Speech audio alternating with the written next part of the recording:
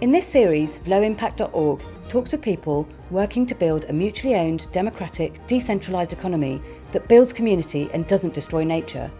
We want to increase collaboration to bring about system change. Find links to the sites mentioned in the videos in the description below. Join the conversation by liking, commenting and subscribing to our channel. So where have you got to? What success have you had, and including funding, and where are you? Well, we're still at quite an early stage in the process. We've been, as I said at the beginning, we started this thing probably about 3 years ago. We've done about 2 years worth of development work, which is sort of gradually sort of ramped up and gathered pace as we've gone. But we've had a huge amount of support. Everything has gone really well by and large so far. We've had a few bumps in the road, and I dare say we'll have some more because what we're doing is quite complicated. There's a big sort of regulatory environment there around social care that we have to get to grips with and understand and be compliant with, and that's there to protect service users. And so we need to understand that and work with that. We've got some fantastic people in our team who've got an enormous amount of expertise and experience of working in social care. So we're reliant on them to a degree for that expertise to guide us. We've also got people in our team with other specialisms. We've got legal expertise, we've got financial expertise. So we've got a great team. We've been successful in raising funding. You have from Power to Change, with some initial sort of startup funding to get the ball rolling. We've been successful in getting funding from our local authority, who, as I say, have been extremely supportive and helpful in other ways as well. On top of that, we've just done our community share offer, and that will give us a pot of money that will enable us to start delivering service. So we're now in that stage, the sort of final run-in stage. So we're waiting to jump through all the CQC registration hoops. Obviously, we have to apply to be a registered provider. So we're trying to make sure that we've got everything in place for that. And we're starting to get our team and our internal systems and our policies and procedures and all of that stuff that we need in place. And it's a big piece of work. So one of the reasons that we wanted to do this sort of replication toolkit handbook type thing was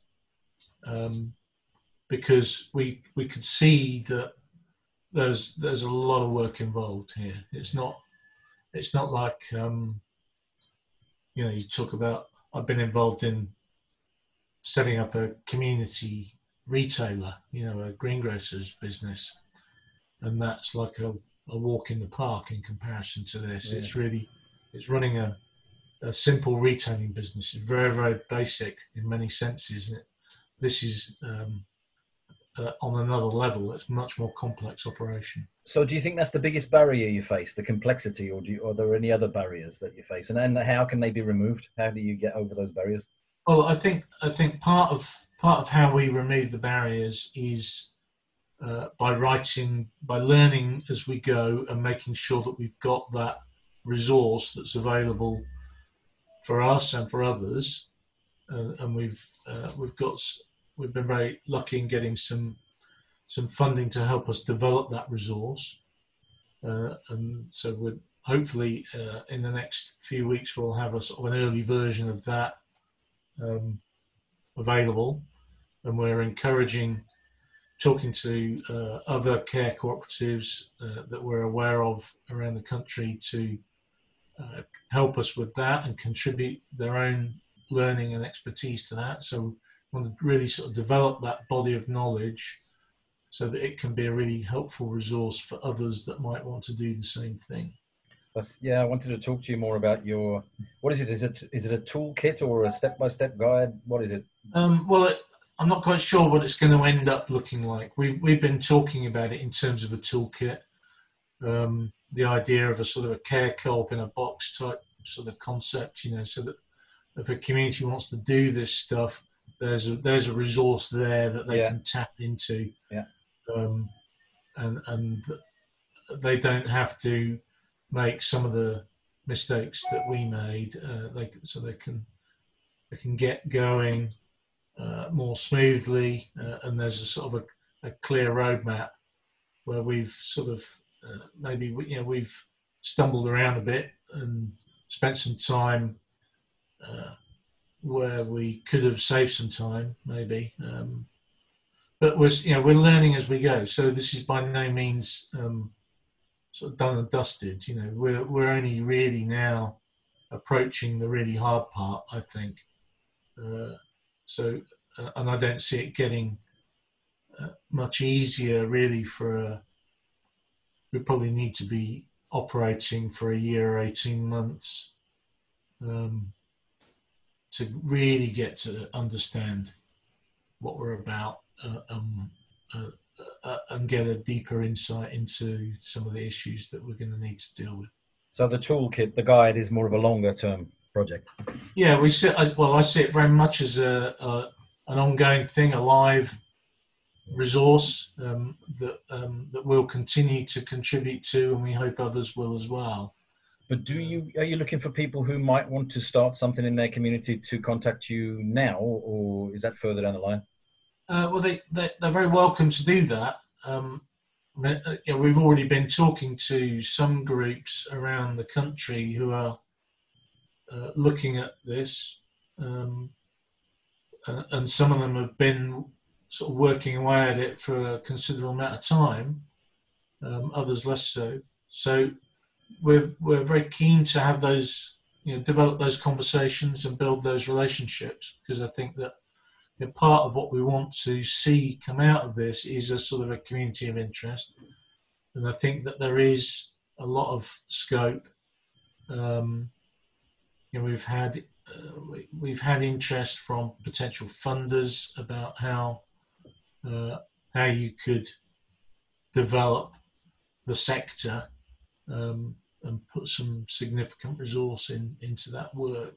Because I think there's a real opportunity for me. If you strip away all of that complexity and look at the basics of it, as we look at the issues that we covered right at the beginning, sort of thing, then I think for me there's a huge amount of common sense about having a community-owned, local, relatively small organisation delivering social care for people in that community, and have a lot of these organisations dotted around all over the place, and then network together. So you've got the economy of scale that you can have with a sort of a big network, but with this human scale and the local accountability and local ownership that the small size can give you as well. Yeah, I guess if people come across problems, those problems will probably have been faced by people in other communities. Yeah. I think we've got the tools and technologies available to us now to do all that networking stuff at very low cost. Yeah. And the pandemic's shown us that we don't need to go to meetings or travel long distances to have useful conversations. Yeah. So we can do all that stuff, and we can do that really quite cheaply. I think that what we can do well with the cooperative model, I think, is really quite unique in this space, and it feels like a really good fit. So I think it feels like a natural way of doing this stuff. So for me, I think there's a big opportunity there if we can capture that, and I think it doesn't really matter what government does, well, unless of course they decide to give it all to Serco or something like that, and let them make a mess of it, which they almost certainly will do. So clearly that model doesn't stack up for me. As regards your local co-op there, what can people do to help? You're in Huddersfield, so if anybody in Yorkshire wants to help you, are you welcoming people to come and help? Yeah. What kind of people are you looking for? We're looking for people with solid expertise in various areas. So that might be business expertise, that might be social care expertise. We certainly want more social care experts to be part of our team.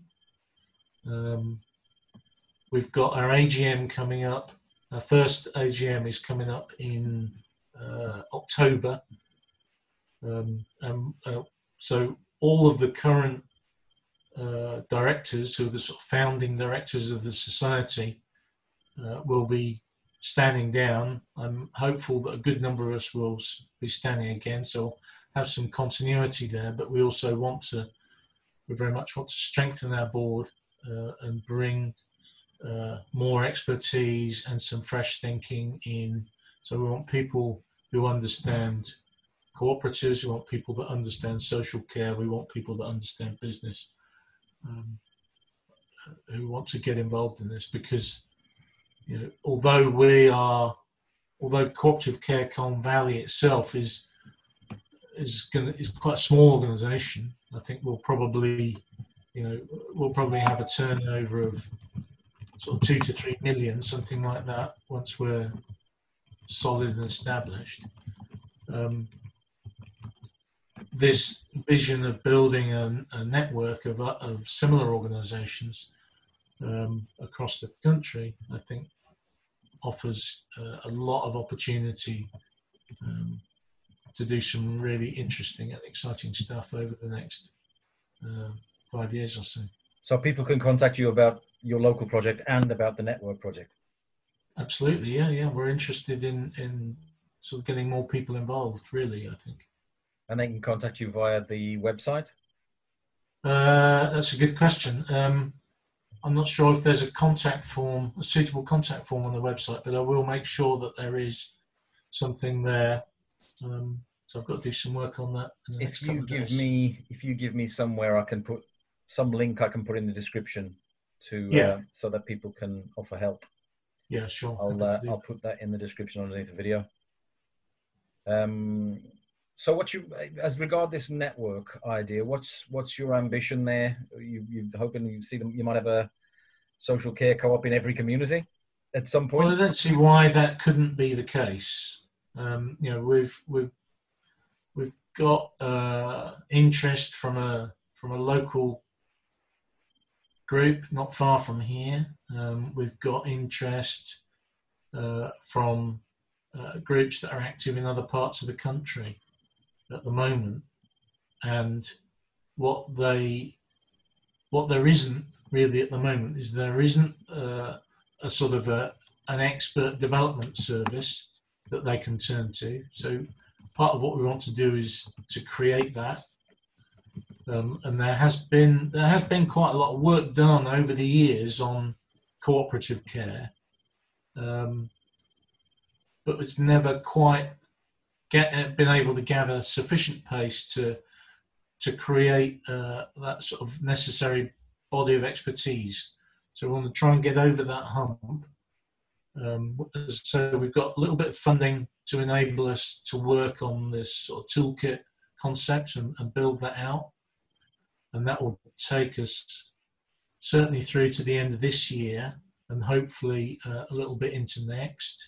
But what happens then, what we want to do is really to have a place where people can come and get some advice, get some support, get some expertise, and maybe if they can encourage their local authority to fund a piece of work, then you can start to see things happening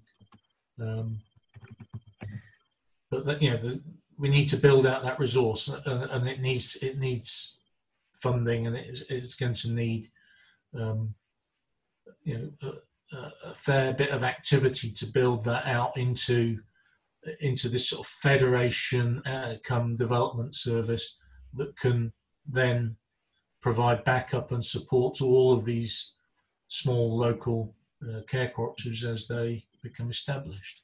And are you looking for people currently working in social care who might think, you know what, I think this would be a much better way of doing things? And, people who are dissatisfied by the way that social care is being run currently. Yeah, I mean, there's quite I think there's quite a movement out there within the social care sector already for people. Lots of people and organisations out there that are recognising the issues and are looking for better ways to do stuff and implementing new approaches and innovating in a whole range of different ways. So there's lots of stuff going on, and I think that for me, because of my background in the cooperative sector, I guess for me that sort of governance model fits really well, and I think that offers an opportunity to bring some or all of these innovations together to create something that's really quite robust and can be a useful model for people to pick up and work with. And what effect do you think COVID and the lockdown will have? Do you think there's an opportunity there as well? Well, there's always an opportunity in a crisis, I guess. Yes. Certainly, it's raised a lot of awareness about social care and the problems in social care, and COVID's not going to go away anytime soon, and certainly the impacts of COVID are not going to go away anytime soon. No.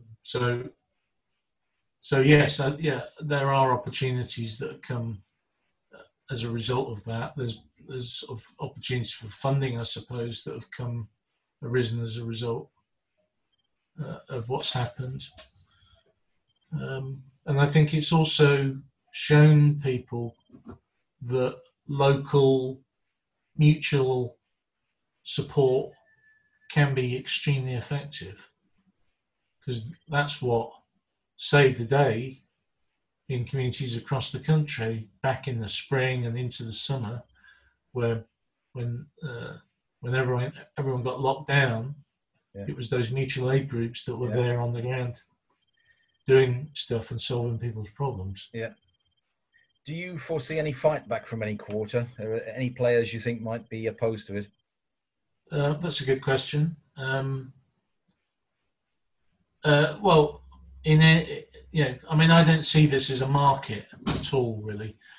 For me, it doesn't feel appropriate to talk about social care in terms of a market, but obviously there are private sector organisations and third sector organisations that are active in the sector and providing services. So, and if we're going to start up a business operation, albeit a non-profit, cooperatively organised activity, then we're going to be competing, I suppose. I guess, yeah. So I'm sure there will be some fight back, but I think that what we're trying to do is cooperate rather than compete. And what we want to do is see better outcomes for the communities involved and for the people involved that are in receipt of care. Mm-hmm. So I'm more interested in cooperating than competing on that basis. Yeah. Where can people keep up to speed on what you're up to? Well, we're increasingly writing stuff on our website. We're just about to open up a sort of a membership scheme, I think, so that people can become sort of members, and the toolkit thing is going to go online shortly, and that'll have its own website. So when that's up and running, no doubt there'll be a sort of a mailing list or some way that people can connect with that. I'll put the link to your existing website in the description below, and yeah, I guess I can add the website when you say the new website, the network website will be ready. Well, I'm trying to do it this month, so by the end of September, I would hope to have that up and running. I'll add that, and I guess I'm going to need to talk to you again further down the line when the network site's up and running and something's happening there. Yeah. So let's revisit maybe in 6 months' time and see how things have developed. Okay. Just finally, if you had a magic wand, what would you do with it? Well, that's a very difficult question, I think. I don't think there is any sort of single thing that there's no silver bullet, is there, in these sort of complex issues. So I think that we've been really lucky so far with this project. I think that it's. I think what I'd like to, if I had a magic wand, I'd like to wind the clock forward a couple of years and not have to do all the hard stuff that's going to happen in the next couple of years. You wish that was just all done. Be there with a sense of satisfaction. Okay. Seeing it ticking over really well. All right, brilliant. I'm sure you'll get there, and we want to keep up to speed with what you're up to. So, and I hope we can help you find some more interested people. Yeah, no, that'd be good. That'd be great. Thanks, Dave. Good luck. Okay. All right. Thanks very much for your time. Appreciate it. Cheers, Graham. Yeah, take care. Bye.